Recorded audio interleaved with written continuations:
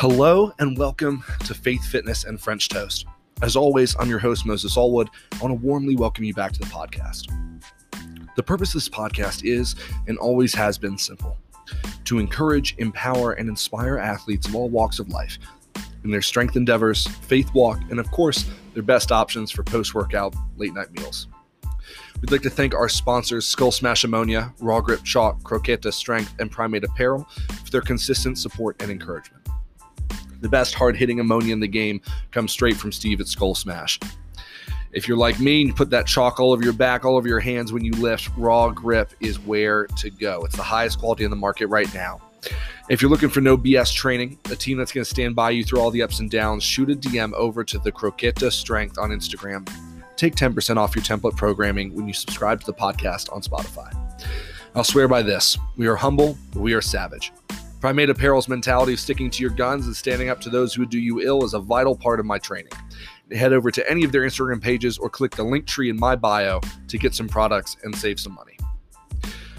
This morning, I have the privilege of sitting down with the current number 2 drug-tested SHW in the world, and in 27 days, potentially the number 1.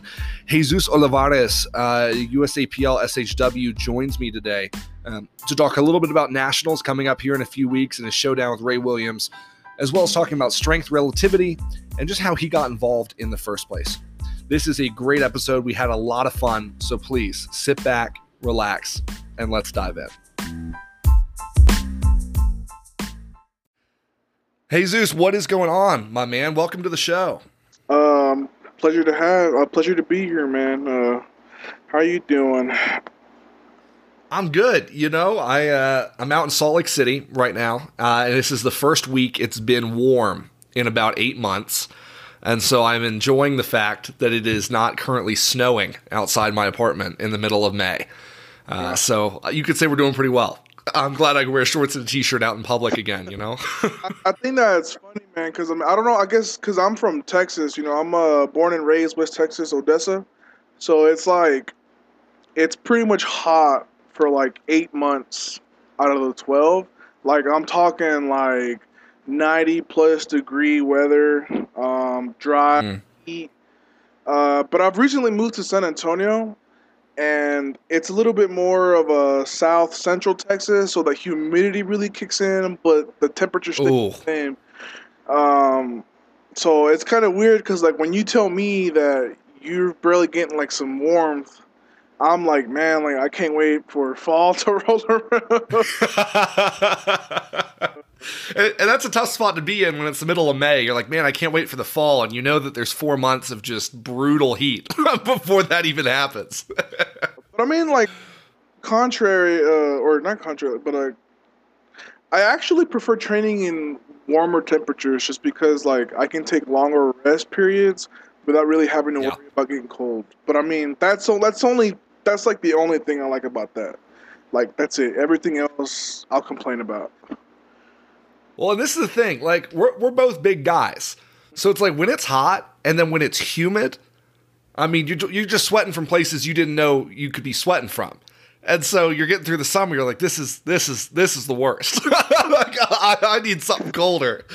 I think this is the first year that I've actually felt like sweat going down my ears, like from memory. And it's just like the most infuriating experience I've ever felt in my life. And like my girlfriend could testify. And it's just like, it is just so annoying when I can feel like wet liquid going into my ears. And it's just like, just got to get through it, man. Just got to get through it. Couple more months and temperatures will start dropping and it'll go back to normal. I go through when I was in college, I never wanted to get haircuts, right? Because I was like, I don't want to spend the money. I can spend it on something else. And so I would just grow my hair out like all year, and then eventually I'd cut it like when it got too hot. And so like this year, I went for the mullet, right? Because we're bringing the mullet back. And, it was it was on my shoulders here about a week ago. And it was the same thing. I'm like sweating down my head. And I was like, you know what? We just can't do this. We just shaved that bad boy off because it was not conducive to cool weather. It'll live on in your heart forever, though, man. Mullets. I think it's true. You either love them or you hate them. but I mean, from where I'm from, man, it's like a little country. It's an oil field town, so it's like a lot of country folk. So I appreciate the mullet, man. Despite the difference in ethnicity, I'm a mullet supporter. Like if I see a mullet, a nice one, I'm like, you're doing something right, man. You're doing something. You got to have the confidence to pull it off because Yeah. enough people will be like, dude, like, why do you have a mullet? And I'm like, it's a lifestyle, dude. I can't say anything else. It's just, it Yeah. is. This is who I am now. I'll agree. It's like I'll say the confidence. It's what makes or breaks it. If you can Yes. rock it, you're like, dang, like that's a good mullet. But if obviously you're kind of like not too sure about it, like you can obviously tell in someone's body language and just how they, if they're always wearing a hat or whatnot. So Yeah. Oh man, well, pumped to have you on. I'm excited kind of for what we've got lined up. We've got some cool topics and everything, but just as we kind of jump in on the front end, first off, how in the world did you get involved in powerlifting in the first place? okay, so so I'm from Texas, and I'm heard like you've had a bunch of Texas boys on, and we have a high school federation, the THSPA. So that was my first experience with powerlifting.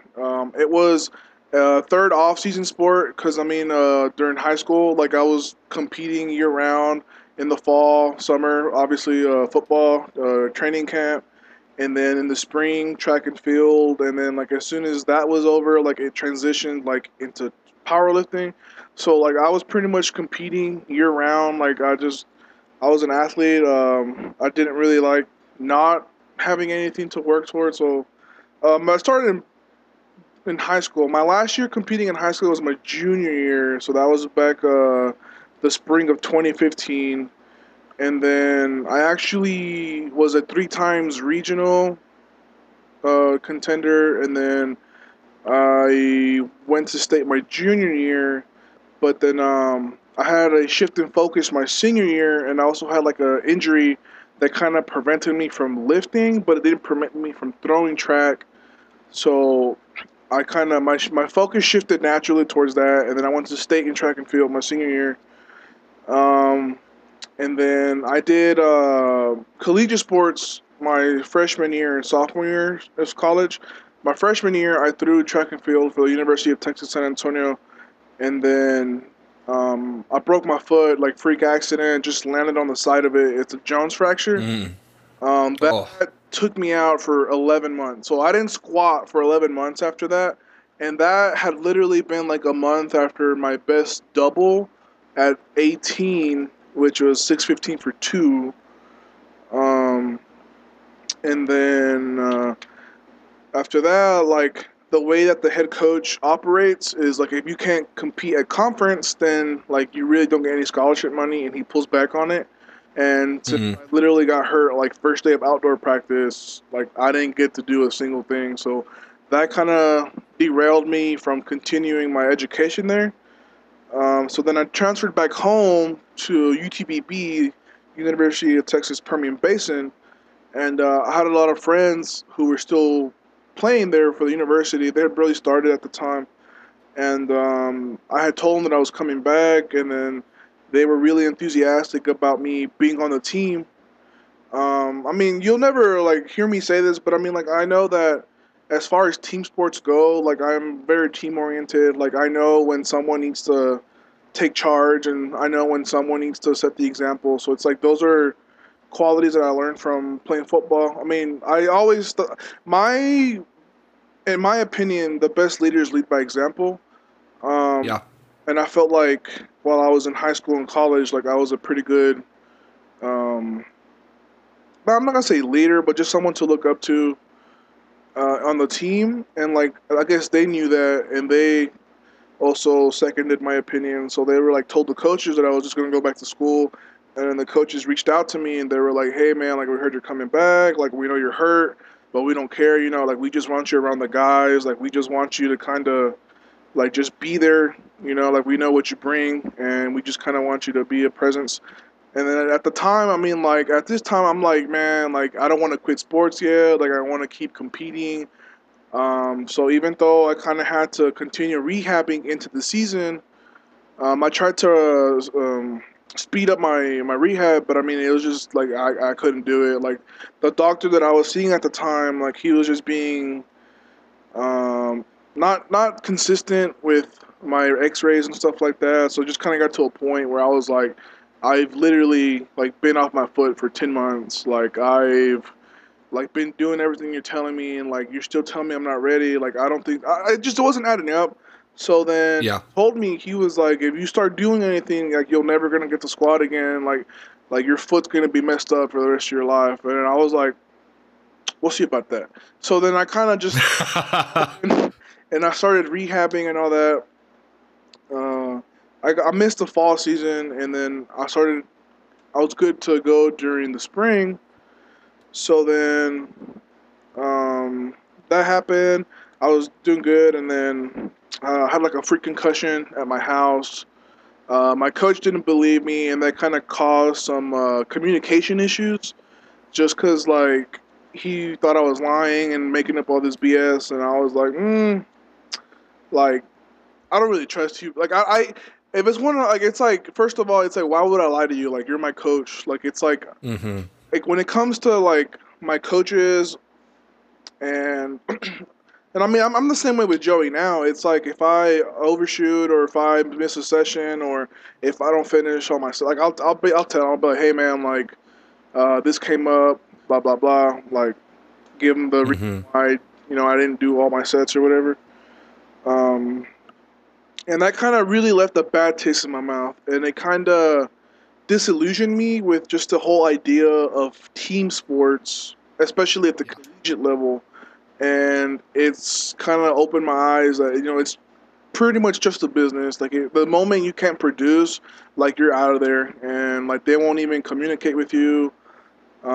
And that just because at that time, like I understood the consequences of any bad hit, any like severe injury could be like life altering.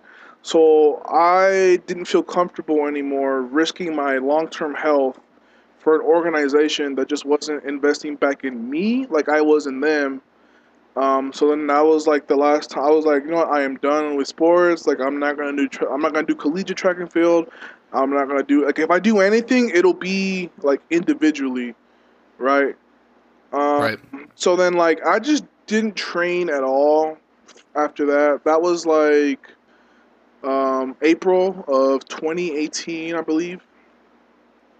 So then I did not lift the weight from that day until I'd like to say early August of that same year. And then that's kind of where my journey into the modern powerlifting world began.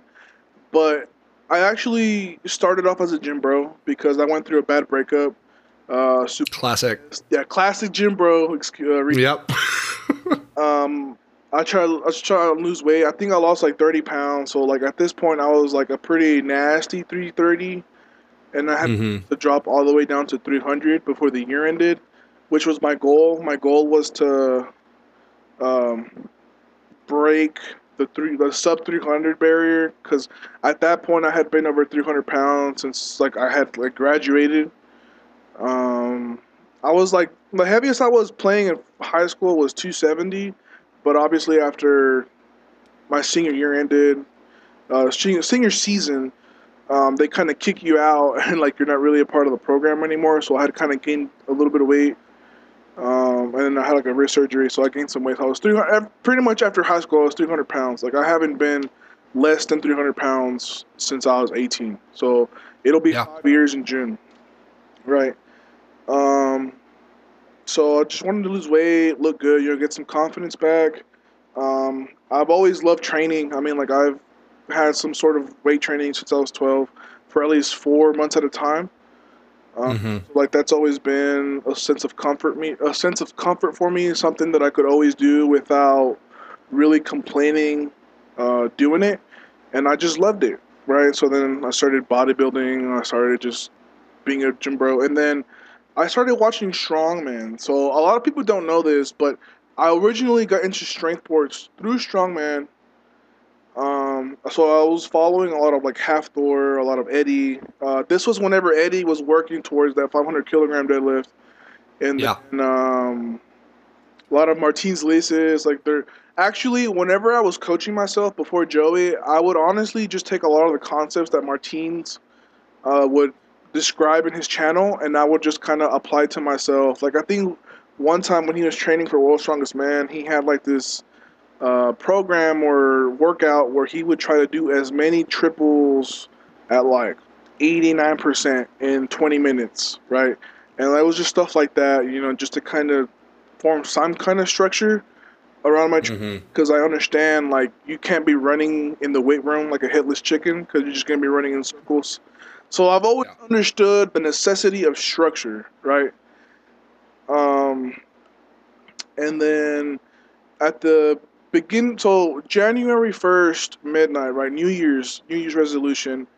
I kind of made a promise to myself, like Jesus, like you're gonna do at least one strongman meet or one powerlifting meet before the year ends, right? Like I made a promise to myself. I was like, you're gonna get back into competing, like you're gonna do this and that, right? Um, so then I started strength training. I started kind of pushing my limits a little bit. Like I had always been scared of deadlifting conventional, just because like a football background, your coaches get it in your head like conventional Mm-hmm. level, like it's bad for you. So I never felt comfortable going more than 600 pounds, like never. But then I kind of went 625. I went 650. I still remember like my first 675. Like I was just there, and then I had some of my old buddies were there, and I was like, bro, like, should I even go that heavy? And they were like, have you ever done it? And I was like, no. And then they were like, why don't you try it? And I was like, I bet I'm a little like that. That honestly is probably my second most favorite lift ever. Was my first 7 plate deadlift. Like that's my second favorite lift of all time at this moment. Um, so then started strength training, started powerlifting, kind of learning a little bit of the basics. I started following more like renowned lifters on Instagram, kind of watching what they were doing. I was analyzing them. Um, and at the moment, I didn't know the difference in federations, so I was actually gonna do USPA originally, USPA, drug tested, Mm-hmm. because I've always been a natural athlete. Um, so obviously I'm drawn towards that part of the sport, and I was just googling, I was YouTubing, like okay, like what's drug, like what is this, what's the difference, and I didn't know what USAPL was. Mm-hmm. So like I was just training for that, right? And then I had actually signed up for 2 USPA meets prior to this, but for one reason or another, like for work, I wasn't able to go to my first one because they didn't give me that weekend off. And then for the second one, I wasn't able to do that one either because my flight got delayed, so I had to miss that Saturday. And then by the time those 2 meets had passed, I was already. It was already, I think, like August, September. It was getting closer to nationals time, 2019. Mm-hmm. I started watching Russell Orhe because my brother likes to watch a lot of fitness influencers on YouTube just because he likes to learn from them too. Like we just like to learn. And Mm-hmm. he's like, hey man, like you should watch Russ. And I was like, all right, bet. So then I started watching some of his YouTube videos, um, and then he mentioned Joey, right? And I was like, I wonder who this Joey guy is. So then I go to Joey's YouTube channel. I start watching his videos. I follow his Instagram. I start looking at what he's done in the past. And at this point, like obviously, like John had already won his worlds. Russ had just won worlds like 2 months ago. Amanda won worlds. Like all of these lifters that Joey has been just going to worlds like almost every year for the last Yeah. 4, 5, 6 years, however long, right? And I come like me from with my background, like I understand the necessity of being under the guidance and tutelage of someone who is first experienced, secondly, like they're knowledgeable, and three, like they have a resume to prove point one and point two. And Joey had all three of these things. So like from that get go, I had made up my mind. Like I didn't know like how big the coaching business was at this time. All I knew was Joey Flex takes his athletes to worlds, and I was like, that's Yeah. what I want to be. That's the level of athlete I want to compete at or be. So then like I emailed him and like we got to talking, and he had responded to me, and he was like, hey man, like I'll take you on. And I was like, okay, cool, man. Like, let me just kind of get my funds together, blah, blah, blah. Like, let me get ready for this. You know, I know you got nationals in the next 2 weeks. Let's talk after. And he was like, cool. So then, like, I kind of stayed back. I wanted to see how he did at nationals, how his athletes did. I mean, obviously that year Russ won. Mikey got second place against Bryce and Maya Ashton. Amanda won. Keiko won, and I was just like, all right, man, like this is the guy I need to kind of be where I want to go. So then, like, we got to working together. We're coming up on 2 years in October. This is gonna be our first nationals together, and like those first three meets that we've done have just kind of been like retarded, respectfully, Yeah. of course, because it's just like I understand that someone of my like, and I don't say this like lightly, nor do I say it in an egotistical manner, but like I understand that someone of my caliber rarely comes in the manner that I do.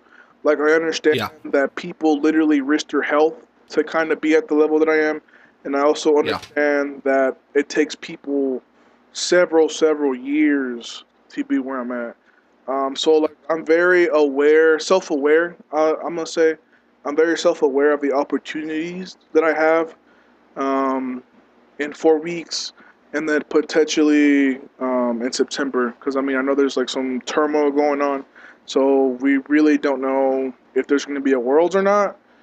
But I mean, I feel like I kind of missed some points, but that's kind of like a short story, long story of how I got Yeah. into it. No, that's super helpful, and it's a perfect segue into just even mentioning, a couple things. One, obviously, you're 26 days out at this point for the next meet here. So I mean, you're within 27. 27. Yeah.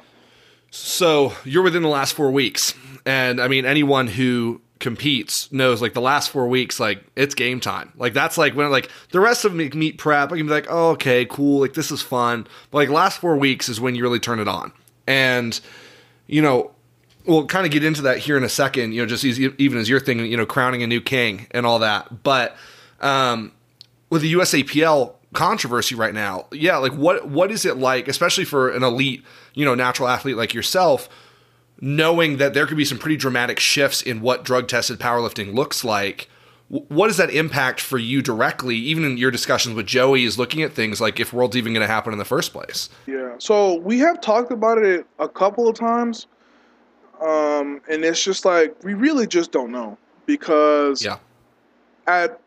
so honestly, this move I think really only affects like people in the top 10 or top 5 in each weight class, because Right. now we're talking sponsors. Because I know SBD, um, I'm I'm actually like an SBD athlete, but so Yeah. it kind of affects me a little bit too. But SBD is a really, really big IPF sponsor, like freaking Sheffield, Yeah. the champions, like the big money meet. Um, so it's like we don't know if what they're gonna do, how they're gonna affect us. We don't know if there's gonna be another federation that's going to like immediately take up that USA affiliate spot.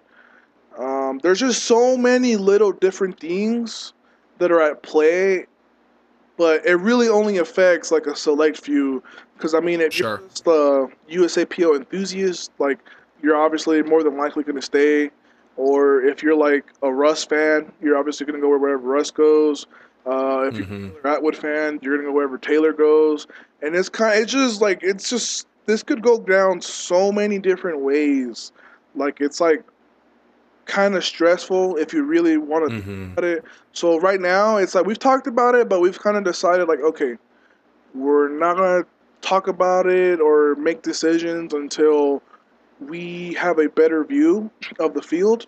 So like right now, it's like number one focus is just nationals. But I mean, like we do talk about it just because it's like we're so close. I mean, obviously, as someone who competes, like you want to know like what's the next move. But we're really just trying to make this some sort of like pseudo last meet ever, just to kind of obviously like enhance these last 4 weeks with a little dramatic flair, you know. So Mm-hmm.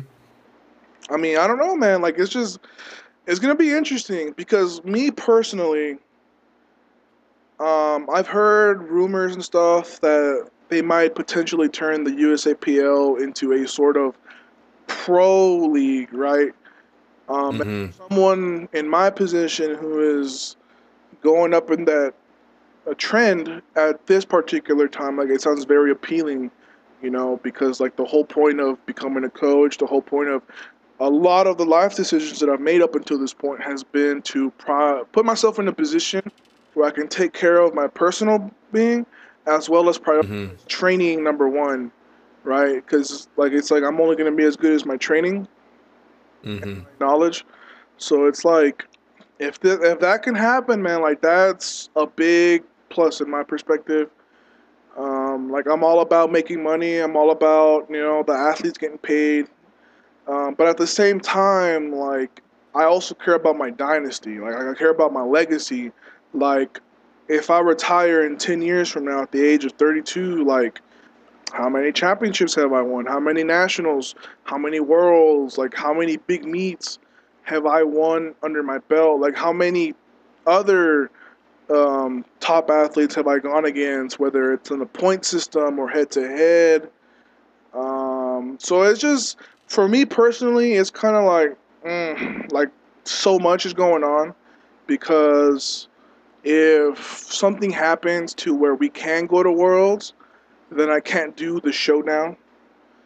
But at the same time, like in my perspective, the way this year is lining up, I'm potentially setting myself up at an opportunity of potentially going up against Ray and Dan in the same Mm-hmm. year while Ray is getting close to his peak back to where he was in 2019.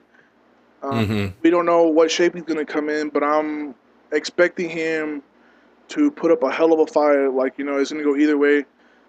And then Dan, obviously, right now is the strongest he's ever been. So, in my eyes, if I can, in my eyes, it'll almost be more worth foregoing Worlds to go to the showdown, Mm-hmm. the opportunity that's in front of me. Because it's like, Yeah. if I can pull up an upset at Nationals and the showdown, like I could literally walk away after this year and be like, I'm done. I'm gonna go do strongman. I'm gonna go do bodybuilding. Yeah. It's like Right. no one's ever done that. Like nobody. Mm-hmm. It's like to arguably beat to potentially beat the best drug-free super heavyweight, and then to beat the best all-time super heavyweight. Like that is like it's honestly almost overwhelming to think about if you actually Yeah. like sit down and you look at the magnitude of such a thing unfolding. But I'd be damned if I kind of let the opportunity slip away from me. Mm-hmm. So it's like, I mean, we can go into the whole like being drug free, competing against enhanced athletes, but I mean, like, obviously, if they feel like they've already like made that decision, if that's what they feel Sure. they need to do to be at the top of their game, I mean, that's on them. Like, I have no hard feelings, you know, because I mean, obviously, like, I'm just as strong, and but Yeah. I'm drug free. So it's like I just want to compete, man. Like just to compete in such a tight competition, it just so exciting. Because even I remember like back in high school, man, back in college, like the games that you remember the most are the ones where you win on the last second field goal. Yeah. Like those Absolutely. games. So it's like, yeah, it's fun when you blow people out, 70-7, but the games you remember are those district championships when you win 27-24. Like, that's, I think, where your mind and your heart should be at if you really want to be the best. Like, I understand like having records and all that, but at the same time, I think head-to-heads matter. I think traveling to a certain meet, there's just so many circumstances that go into these type of things that people don't account for. And it's like they count. Like, it's like, okay, like age counts, enhanced or natural counts, years training counts. And it's like these are stats that I kind of keep in the back of my head when I'm like analyzing my competitors, and it's just like, all right, man, like you've been training for this long, you're this old, you're obviously on something because you're out about it, and it's like, all right, like what can I do on my end to kind of even the playing fields without compromising my morals? So it's like, and that's kind of where I'm at right now, where it's like these, like, it's like I only train like 4 days a week, and it's like I have to take like my sleep serious, my, like, it's like every little thing that you people preach about. Yeah, like it's cliche, but it's true. So it's like those are things that I kind of have to be like real anal about to simply, in my eyes at least, like level the playing field a little bit. Because at the end of the day, like, I mean, it's about recovery. You don't want to get hurt, because then that just makes everything go to hell. Yes, no, it absolutely does. Well, something that my team at least has been on about for forever is this idea of like strength relativity, and especially like I literally this morning I was like, man, like what's something else I can throw into here that like I think is relevant, especially since you're an SHW, you're moving hundreds and hundreds more pounds than a lot of other athletes are going to be able to. Like even take like a 181er who's natural, who might squat 600 pounds and still be just incredible, top of their game, and then you're squatting 900. And if that athlete were to go, hey, I weigh 181 and I squat 600, X, like relationally, that means I'm as strong as you because it's more X times my body weight or whatever. Our team has been on this track. We're like, well, that's just like not how that works. Like, you're still going to be physically stronger if you squat 900, because if that 181er puts 900 on their back, it's going to bury him, right? Yeah. So I'm just wondering, like, for you, being an athlete who is in that position of moving that, extreme amounts of weight, what does this Wilks conversation and even Dot's conversation like look like? Since really isn't like, it is designed to benefit a certain side of athletes more so than the guys who are heavier. Yes, that's an excellent topic. So, good lift. Well, okay, we'll throw in good lift points into there too, right? Because that's Sure. what USAPL is using at this time. So I think with good lift points, with 2020 at the end of 2020, I think I finished 11th in the men's by like 0.001 points, right? Like I barely got edged out of the top 10. But then, I mean, at that point, it's like, okay, like you're at this point, you're saying that like a 93 totaling 1,700 is more impressive than a super heavyweight totaling 23, 26. Right. And I mean, you can get into so many debates about that, but at the end of the day, like from my perspective, it's like whatever point system you use, whatever meet is using whatever point system, it's like, okay, like, all right, like attempts matter. Like if I have to total 2,700 pounds to be number one on good lift point systems, and like, I mean, I guess I got to hit 2,700 pounds by the time it's done, right? And I mean, I know a lot of people like to gripe and complain, and they're all like, what's that saying? It's like, there's no Wilks in the jungle and all this. No Wilks in the jungle. That's such a meathead response. Like, and at the same time, like, I think if you're a smaller lifter, I think you should be a little bit more considerate, because if you do offend someone who is like 100 pounds heavier than you, like, then Wilks in the jungle don't really matter at that point. Yeah. About being a good human being at that point. But I mean, honestly, man, like it's because obviously Wilks are more attuned towards heavier body weights. Like I think we'll talk about Ash. Ash is a good friend of mine. So Mm-hmm. his meet where he totaled 2095, I think he had a Wilks of 582, 583, and then with my meet at 2326, my Wilks was 579.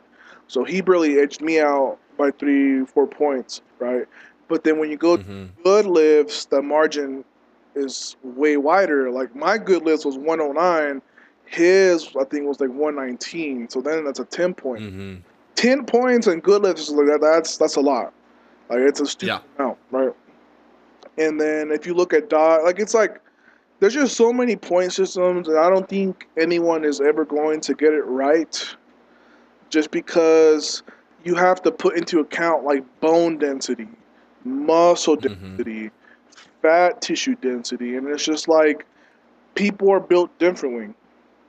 You Mm-hmm. Like people don't think I'm 360 pounds when they look at me. They're like, "Oh, maybe you're like 300." I'm like, "Oh no, Yeah. 60."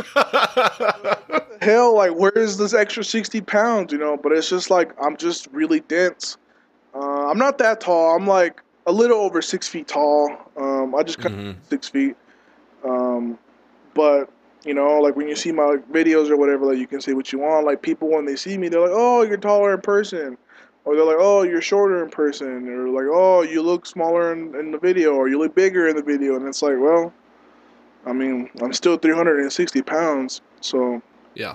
it just so much goes into it, man. Like it's like I don't think there's ever going to really be an accurate formula.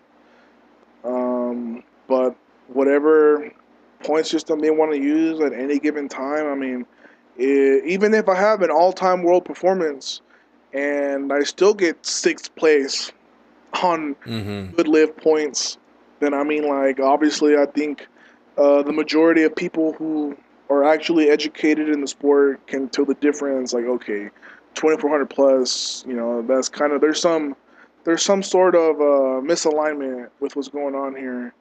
But I mean, I know some people like to run with it. Like they're like, oh, like I'm 74 kilos, like I total this much, like I'm the best ever, and it's just, well, I'm not saying you're not, but let's just be a little bit more realistic and not optimistic is not the right word, but just more considerate, I guess, because it's like, I mean, if that's the point, like you could literally pick and choose what point system and be like, oh, I'm Yeah. the best at this, or oh, I'm the best at this, and it's like, to me, it's just a bunch of controversy and baloney, I think. But Yeah. obviously, it matters because like when you get into like money meets, um, it's by points. Who has the highest points. So I mean, as much as it's kind of like irrelevant, it's actually very relevant. I mean, it is what it is. It's just like you kind of have to pick and choose, like what you're gonna fight, like what you're gonna complain over, and like me, I simply just choose not to allow it to kind of be a little bittersweet or just kind of like something to complain about because it's like, I mean, if I get beat out on a point system by someone who's 200 pounds lighter, I mean, it's like, well, what am I gonna say? Like it's not really much. Right. Like no one's gonna really care. So I mean, it is what it is, honestly. So it's whatever. Yeah. It's funny. We in the last couple of weeks we had one of the guys who's on our team, Jackson. Hit like I don't know, it was like 850 in reps or something. He played like 320 when he did it, and this dude who's at their gym up in Alberta, small guy, squatted like 480. RP 10, like super maximum effort, and he comes at Jackson. He goes, well, this means I'm as strong as you because you weigh 320, I weigh 180 or whatever. And it just turned into like 2 weeks of just 500 does not equal 800. It's the whole Wilks in the jungle conversation of just both sides of the guy being like, well, on points, I got you, and the other guy's like, well, put 850 on your back, and I'll go buy your coffin. When you're 6 feet under. But at the end of the day, like that's the thing. Like until there's like a solid one, like a federation that controls everything, a point system that controls everything, a perfect way of weight. Like there's just so many elements that have to go in for anyone to quote unquote win that argument. And I mean, we all know it's just going to keep happening just year after year after year. And But it's like, it doesn't help that they have a new system every freaking year. Like, it's like, just pick one, man. Come on. like I the other day at work, I always had the saying, you can always narrow open powerlifting enough to make yourself number one. Yeah. And I was like, I wonder, because I'm like, I just started competing a couple years ago, so I'm like, I've got a very average total. But I was like, I wonder if there's a way for me to make myself number one in open powerlifting. I spent like 30 minutes like juggling filters and years and federations and everything. And I called my friend. I was like, dude, I'm best in the world. He goes, what? I was like, 365 strong in 2020, 275 juniors, raw, full power by dots. It was like 20 different things. And I was like, dude, like I'm number one of one. And he was like, I hate you. That's the thing, like, because of how much stuff's out there, like, really anyone can find a way to be like, oh, I'm better than I am, instead of just being like, I didn't win and I need to go win the next one. Like you said, if I have to total 2,700 to make it to the number one spot, I guess I'm going to go total 2,700, instead of being like, I guess I'll go manipulate some stats on a website so that it says number one so that I don't have to do it. Yeah. I think it's actually kind of comical how everyone at the top is like, I'm not good enough. I need to do better. I'm so far away from where I want to accomplish. And then on the other hand, you have a set of individuals who are like maybe middle of the pack, and they're just like elite, power lifter on their bio, and it's like, all right, man, cool beans. Yeah. It's a bell curve of ego. Like, you're at the very beginning, and when you start out, you're just like, hey, like, this is a cool sport. I'd like to get stronger. You get a little bit stronger. The arrogance goes all the way to the top, and they're like, I'm a god. I'm ready for war, whatever the hell, they're going with. And then you come back down. There's a couple of people I can think of when I say that. Then you come back down to the bottom, and it's the people in the total opposite. And they're like, no, like, I am the best in the world, but, like, I've got a long way to go. Yeah. And so I think it's interesting that you do have that middle group that's just 1 + 1 doesn't equal 2 anymore. It equals like 7. Yeah. Word. I feel like that could be an entirely different like another topic. Oh, man. Well, kind of the other big thing I wanted to get into, of course, is just you've got to meet in 4 weeks. Mm-hmm. Obviously, you've got nationals. You have been training hard as possible. What are we thinking? What's the goal? What's the plan? What's the next 4 weeks look like for you as you get ready for it? Okay, so this coming week, my heaviest week is gonna be 2 weeks from now. So it'll be that 2 weeks out mark, right? So next week is really just kind of like our P7. So to me, that's kind of gonna be like, okay, what am I gonna hit for seconds? Because I don't really like hitting numbers on meet day that I've never hit in training. Like, sure. It's like, it's a calculated risk when you do. Like, the only number that I've ever, like, gone after that I never hit in training, was my 400 kilo deadlift last December. Because the heaviest I had gone in training prior to that, was 390, right? So, and that one was kind of like a bit of a grinder. So, like, I just didn't know if it was going to be there. But at this point in time, me and Ash, like, we had like this little unspoken gentleman's bet of who was going to hit 400 kilos in training beforehand. I mean, obviously, like, he could give you the argument of me being at a heavier body weight, but then I'll then counter him like, well, you're 2 years older, you've been training longer, and you sumo, so it's like it levels out. Love that guy. But so, like, and I mean, at the same time, like, I was also, my number one goal at the time was just to hit 1045.5, which was going to chip the all-time junior total record set by, I forget his last name, but I know his first name is Bo. Oh, Bo Lewis. And then before my third deadlift, my friend was like, bro, like, let's change you to 390. It'll be more conservative. Like, you're like, get it pretty easy. And I was thinking about it, but then at this point in time, that would have put me, where was it? It would have made me, I think it would have put me in the top 10 totals of all time, or it would have given me 11th, I think. At this point in time, literally the same day, what's his name? He's Zach Myers had literally Yeah, just Hulk. competed hours before I did, and he had just posted his meet recap, and he totaled 1052.5, and I was like, God damn it! Like, Yeah. total's bigger than mine, and I'm be 12th all time instead of 11th. So at this point, like, I doubled down, and I was like, I'm pulling 400. Like, I'm gonna get that 11th all time spot. So I kept that at 400 and I pulled it. And it was fast. It was surprisingly like it's like I was shook. Like I did. It didn't even set in until like after, because it was just so unreal. Like it was such a big milestone. Like it's a big milestone for strongmen. It's a big milestone for untested guys. So for me, it was just like I don't know, stiff bar too in Alico. Like people don't realize like the difference in pulling on a Alico than to like Oh a my gosh. power bar than to like a Texas deadlift bar.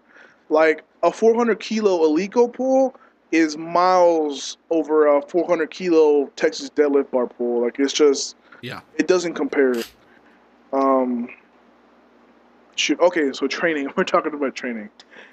I lost my track, but honestly, oh yeah, you said how hard these next 4 weeks are gonna be. So, um, I don't know, man. I already got some numbers planned out in my mind. I think for meet day, I would like to. I think if I go 970, 584, and 903, 915, I think that will be what I need to kind of ice it over. Um, just because like I'm kind of expecting Ray to hit like anywhere between 1,030 to 1,050. I'm expecting him to bench a PR, so like maybe like 551, and then I think he'll deadlift maybe like 848, 860. So at that point, like I'm kind of giving him those numbers in my head. Um, if he blitzes more than that, then at that point I'm kind of like, all right, man, like had to, like you literally came in. He would literally like. So me and Joey have talked about this, and the only way we'll be okay losing would be if he literally breaks his all-time record, right? Yeah. And that's 1112.5. But the way we have it set up, it's like if we go 9 for 9, we're also gonna break that all-time record. So it's just gonna like honestly, I know that he's gonna out squat me, and even if he squats high, they're gonna give it to him. Yeah. So like honestly, like as he's gonna squat whatever he's gonna squat. And I know for most people that's gonna be an extremely daunting situation. Like, oh shoot, I just got out squatted by almost 100 pounds. Right? Right. That's a tough space to fight back from on the front end. But I would argue that it's tougher to fight mentally. Yeah. Right? Because it's like being down by 21 points in the first quarter. Yeah. That's kind of exactly what it is. So then at that point, you know, it's like, okay, now we go to bench.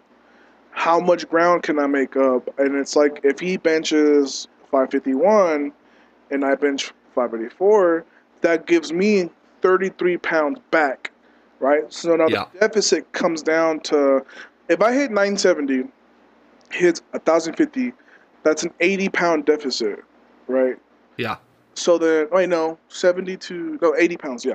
So then if I hit 34, then that drops it to 56. So, okay, like now we go to deadlifts. You know, that's kind of my bread and butter at the moment. Like that's what I feel separates me from the majority of the super heavyweight class, because you see so many 900 to 1,000-pound squatters, so many 500 to 600-pound benchers. But when it comes to deadlifts, it's like more often than not, like it just kind of falls apart.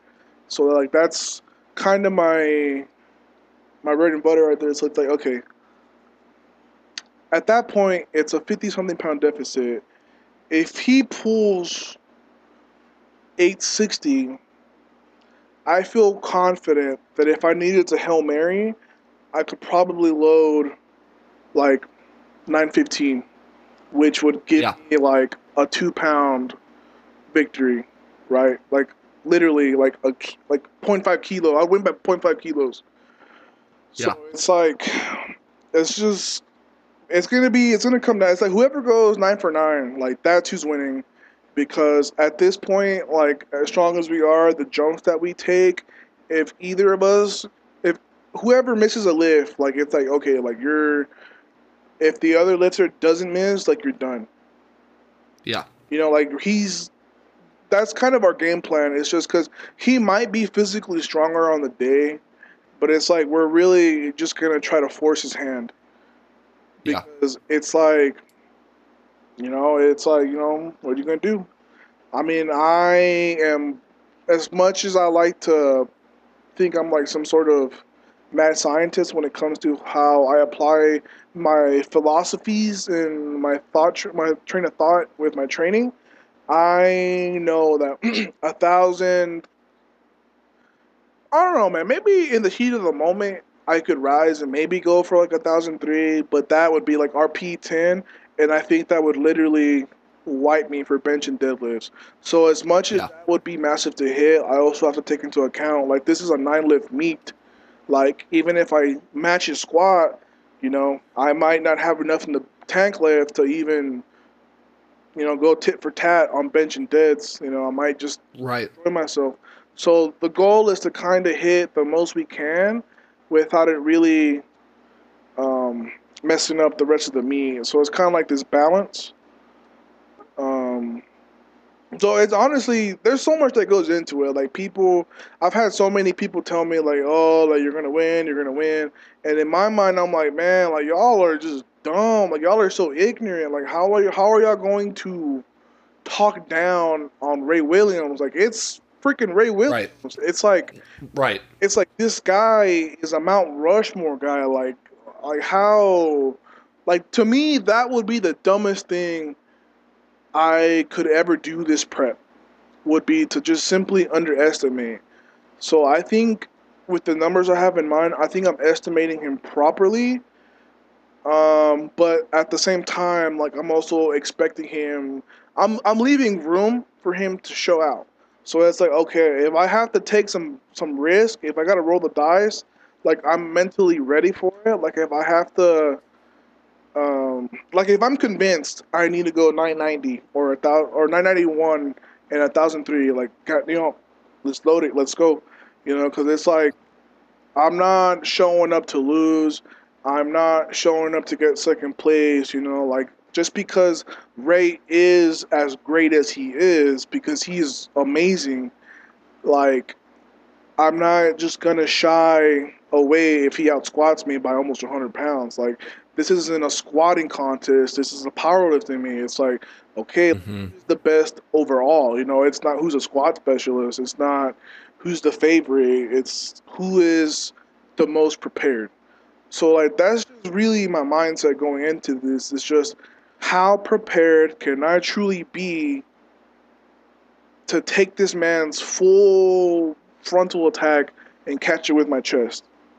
You know, because I'm really big into like manga and anime, and I don't know if you are, but it's like there's this one show called Baki, and it's a fighting manga. Like they haven't really released too much like of the animation, Mm-hmm. but the manga is still in writing, and they've had so many volumes. And like in the most recent one that they're writing right now, the grapplers are fighting against sumo wrestlers, and like some of the terminology that they use, as far as like how they ask each other, like, "Can I have your chest?" And like when like another sumo wrestler asks another sumo wrestler that, it's like, "Okay, like bear your chest at me. I'm going to charge you at full force." So that's Mm. kind of the imagery that I keep having in my head. It's like, okay, Ray is coming back from an off year. He's probably had ample time to rehab and recover. He obviously is very mysterious with his pose, because it's like he posted a Yeah. picture of him half squatting. Like what's to say maybe he's worked on his depth. Maybe he is stronger than what he's saying he is. So it's like there's just so many unknowns. But in my mind, I'm just preparing myself to take his full effort at my chest. You know, that's what I gotta do. I gotta catch him and I gotta stop him. And it's just there's so many aspects that go into it. Like it's mental, it's physical, it's spiritual, it's emotional. Like all these things have to be in conjunction.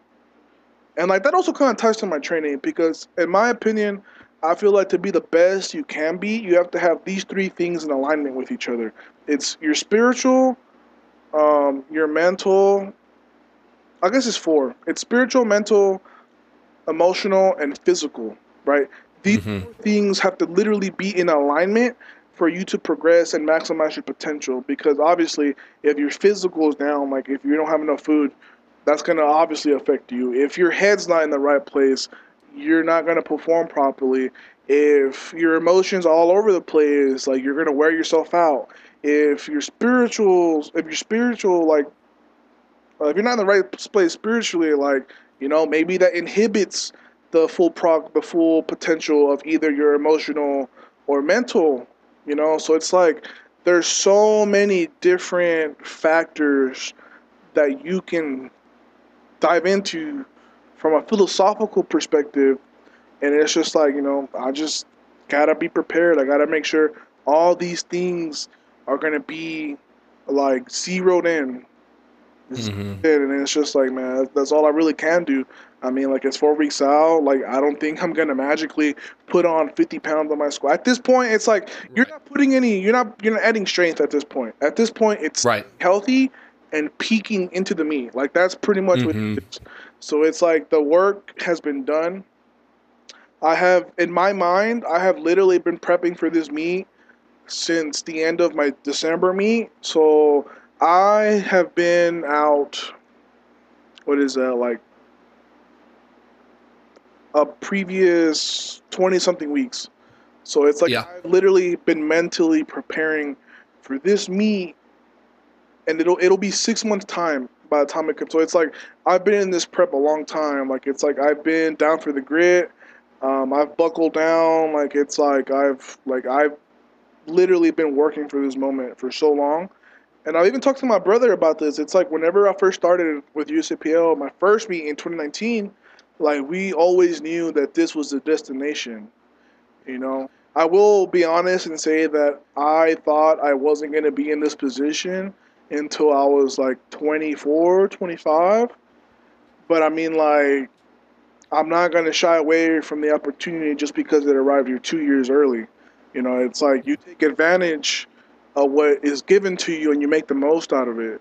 So it's like, I mean, I've been very blessed. I've been gifted. I have a family that supports me.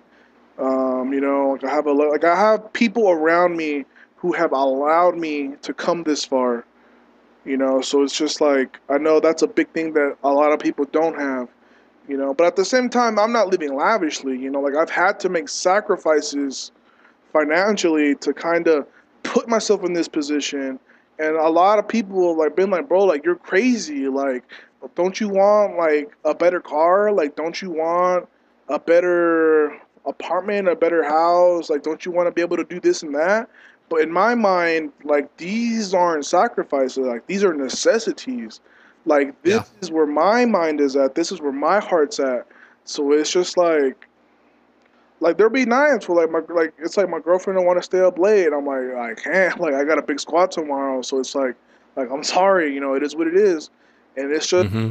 I think that's where a lot of people with potential or talent kind of get lost, is that they don't have that drive and that commitment.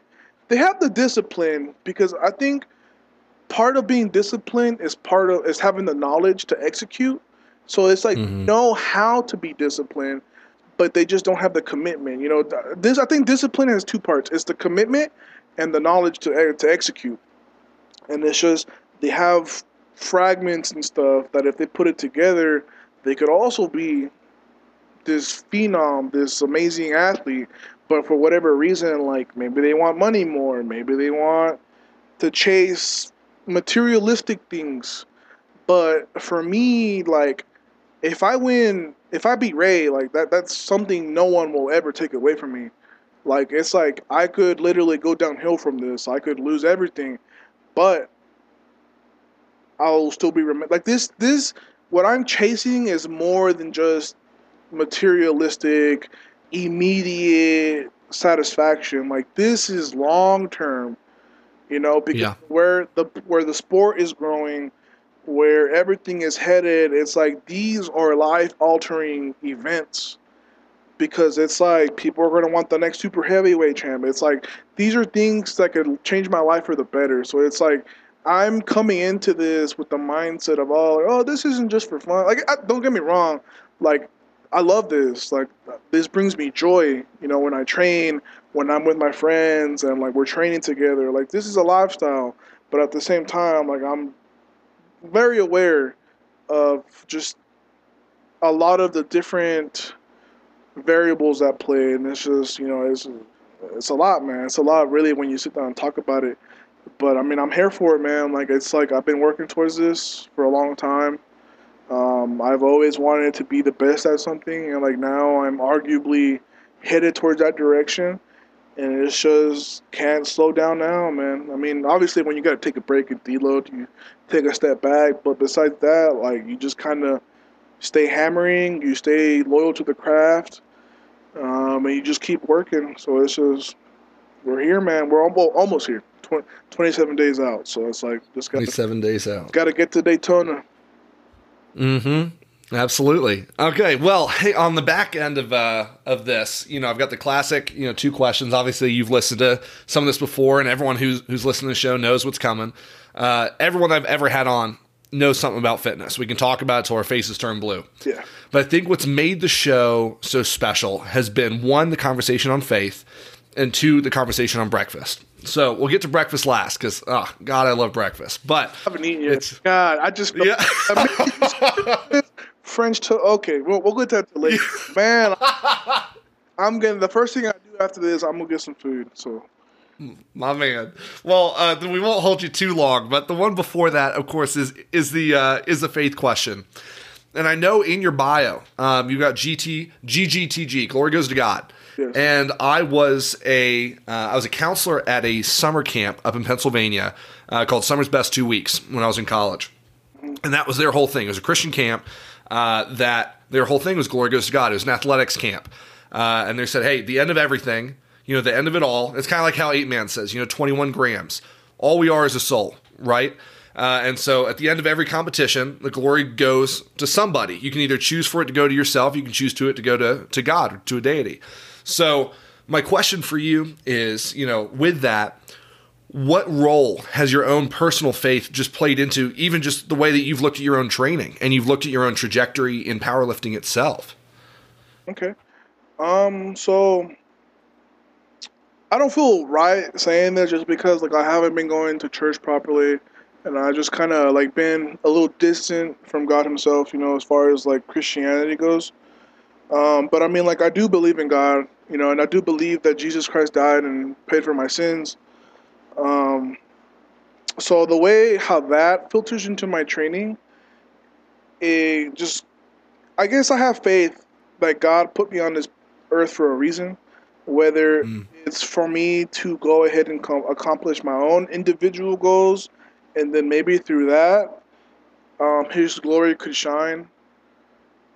Like it's just like my family has been through so much. Like it's like I'm a first generation Hispanic American. Like my grandfather and my father and my grandmother, like and some of my uncles and aunts, like they weren't born here.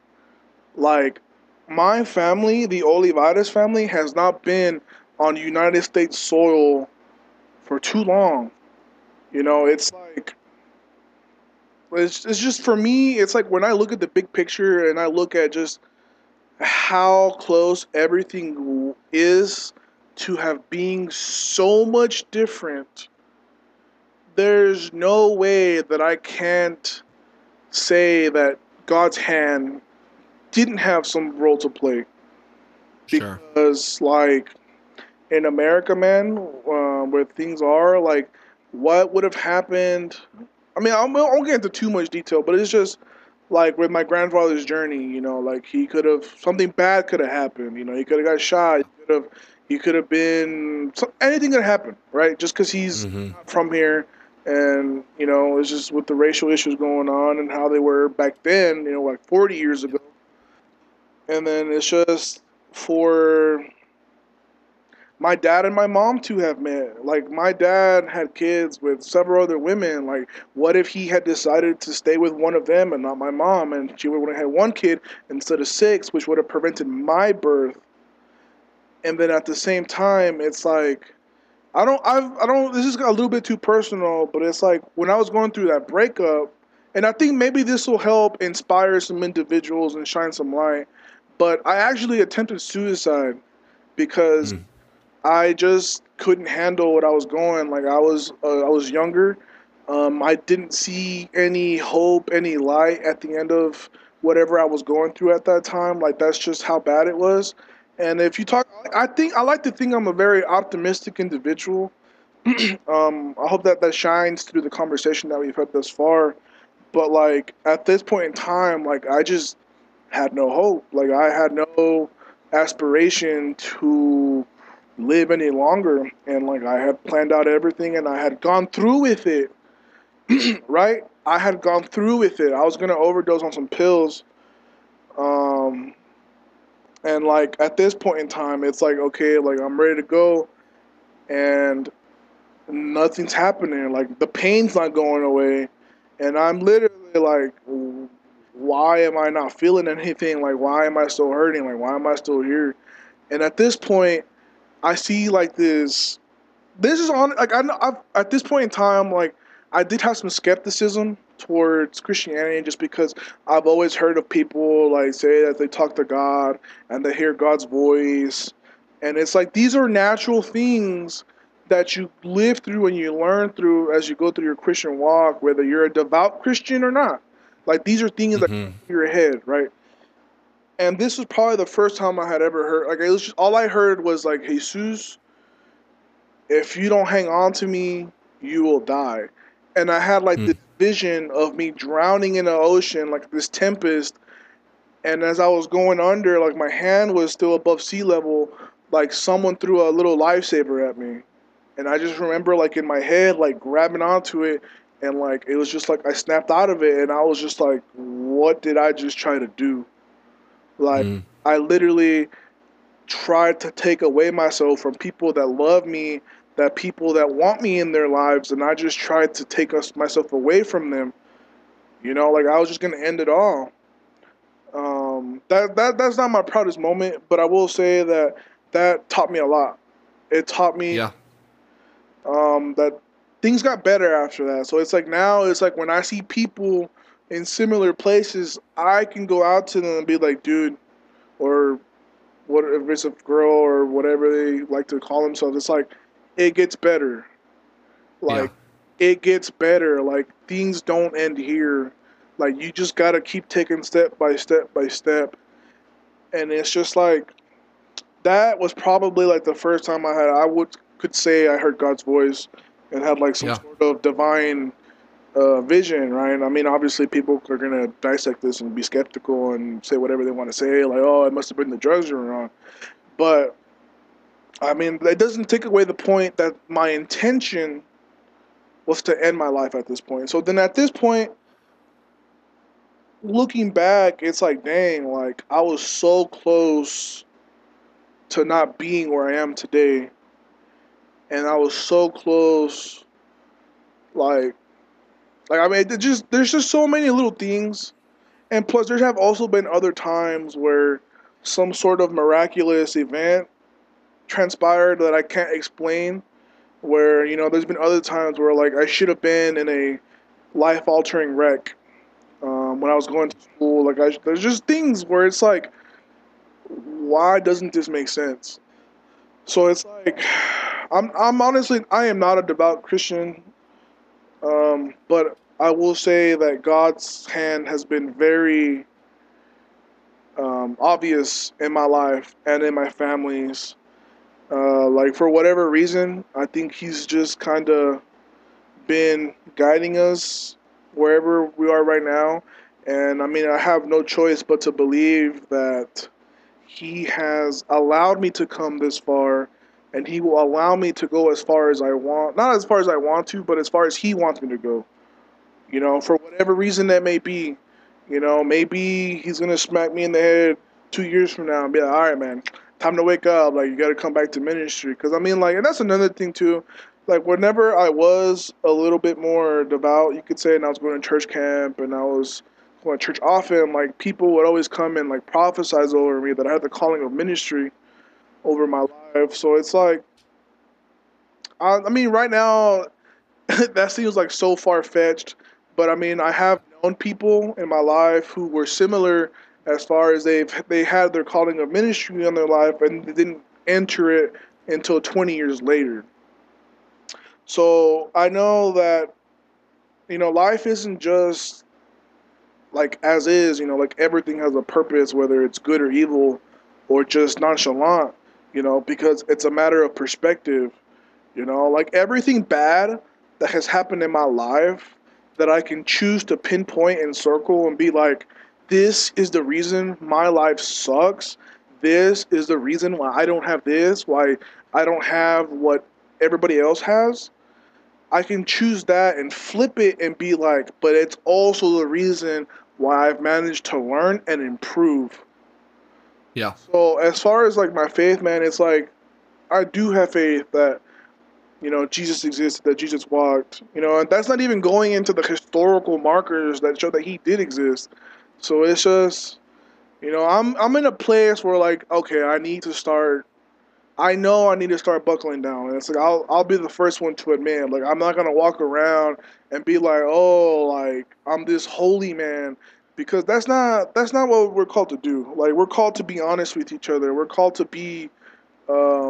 love people how Jesus loved himself, and that's honestly what I think is the biggest misconstrued uh, point that's missed. It's like we are called to love each other how Jesus loved everybody else. So it's like that means it's like if you don't believe in the same things I do, like that doesn't mean I'm going to judge you for it. That just means maybe you can educate me or and I can educate you, and like we learn from each other. That's what I think Christianity is all about because it's like nowadays, you get these people who just aren't about what Christianity really is, and that's why Christians get such a bad rap, because the thing is, it's like when you claim to be a Christian, you get held to the highest degree of hypocrisy. So you have to be very careful to not be walking around and living double standards, you know. So it's just you're gonna get judged. Like that's one thing. It's like you will get judged if you claim to be a Christian, because if you get caught drinking, be like, whoa, are you sure you're supposed to be drinking? Like I thought you couldn't.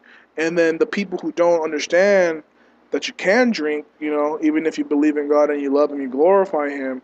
If you read it, just says like don't make there's just little things that if you actually read the Bible and you actually kind of understand what Jesus was about, like it kind of opens your eyes like, oh shoot, like this isn't what creation Christianity is supposed to be. Like this faith, it's a faith, not a religion. It's based off on simply loving each other how the Son of God did, and that's without flaw, like not holding anything back, regardless of the differences, regardless of the difference in skin tone, difference in beliefs, difference in opinion. And I think that's just where we're not at right now as a country. It's like everybody hates everybody for any little different thing. If you're not Mm-hmm. a carbon copy of someone who is like spiteful, they're gonna freaking hate you for it. It's like, oh, like you don't like the color pink. Screw you. Yeah. I'm gonna cancel you. Or oh, like you don't like fried chicken or jerky. You don't like jerky. All right, canceled. And it's like, bro, really? Like, what is the whole point of this? Mm-hmm. Because everything is so toxic now, and I just like feel like people just need to love each other more. Like, man, just be a little bit more. What's the word? Like, when lenient. Well, not too lenient, but just be understanding. Yep. Because there's always two sides to the same story, and the truth always lies in the middle, more often than not. And it's just like everyone has an opinion, everyone is biased, everybody wants everyone to be on their side. Nobody wants to be added out. Nobody wants to walk the lone path.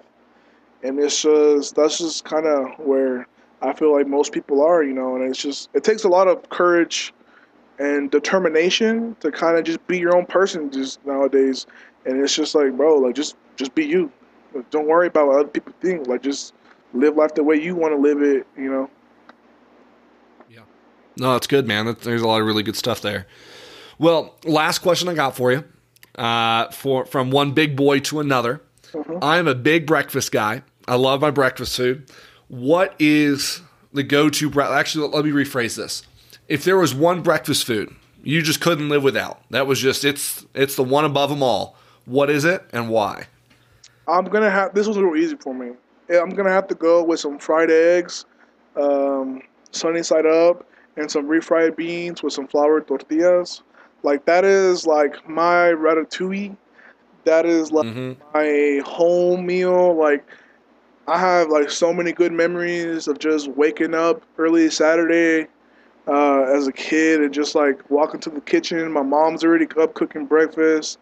My brother's already sitting down at the table, and it's just like that. That's my meal, man. Like that meal to me is tied to like so many good memories. It's like, well, just by thinking about it right now, man, like I just like visualize like seeing all my family like just sitting down together, like smiling and laughing, having a good time with each other. So like that is my go-to breakfast. That is a meal that I could probably eat like every day, and it's just like, man, like I miss my family just thinking about it. So it's like that's what it is for me.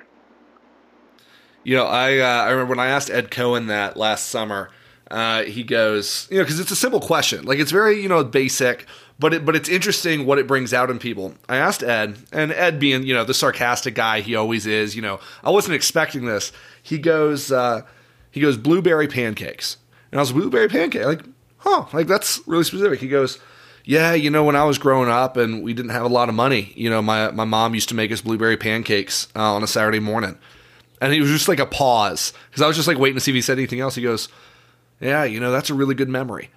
And I was like, this is the most genuine I've ever seen Ed like say anything in my life. But I was like, but there's something about family and food, of bringing back those memories of just everybody being together. I think of like Fast and Furious, the end of every single movie, after the most absurd plots. It's family. Yeah, they're all sitting around the dinner table.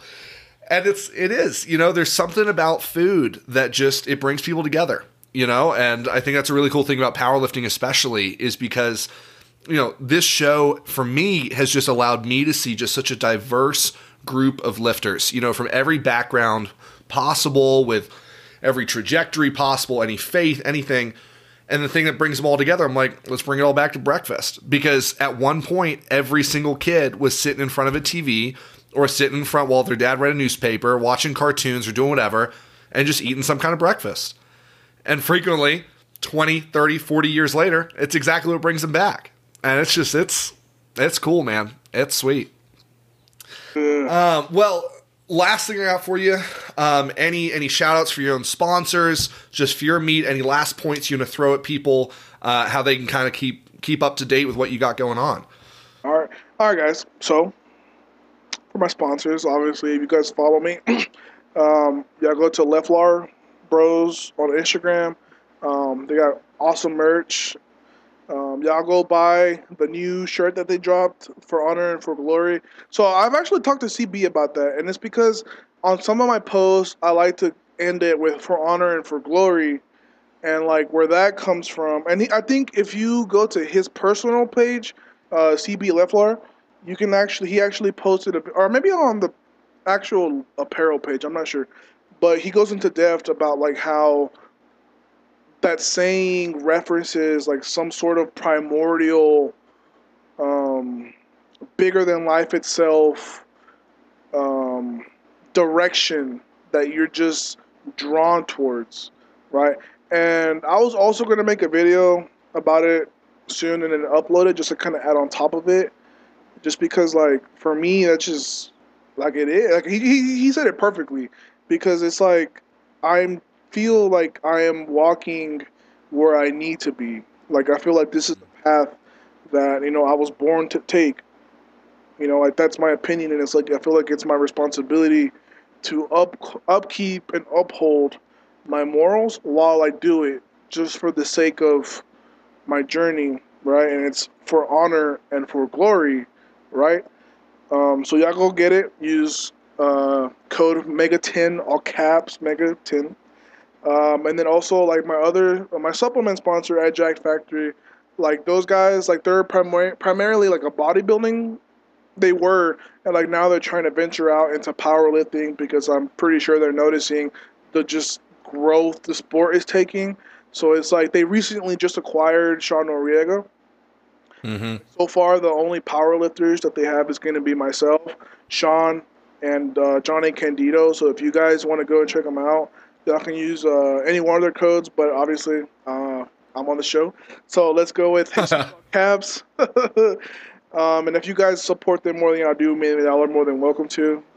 It's all for a good cause. And then SBD. But I mean, everybody, SBD doesn't need a shout out. Like, it's like, if you understand like the quality of their stuff, like, it's like they got good stuff. So it's like, if you want some good quality stuff, SBD. I mean, they don't really give anything in return except excellent materials. But that's pretty much it for my sponsors at the moment, man. So, but it's been a pleasure being on, man. It's been a pleasure being on. Yeah, likewise. Well, folks, this has just been a great conversation with Jesus Olivares. We are excited for the meet here in a few weeks for you, dude. As always, you can find me on Instagram, Big Mo Powerlifting, him at mega.gojira, which I'm probably pronouncing wrong. We're going to run with it anyway. And of course, stay tuned to that showdown between him and Ray Williams here in just 27 days. With that, guys, we will catch you next time.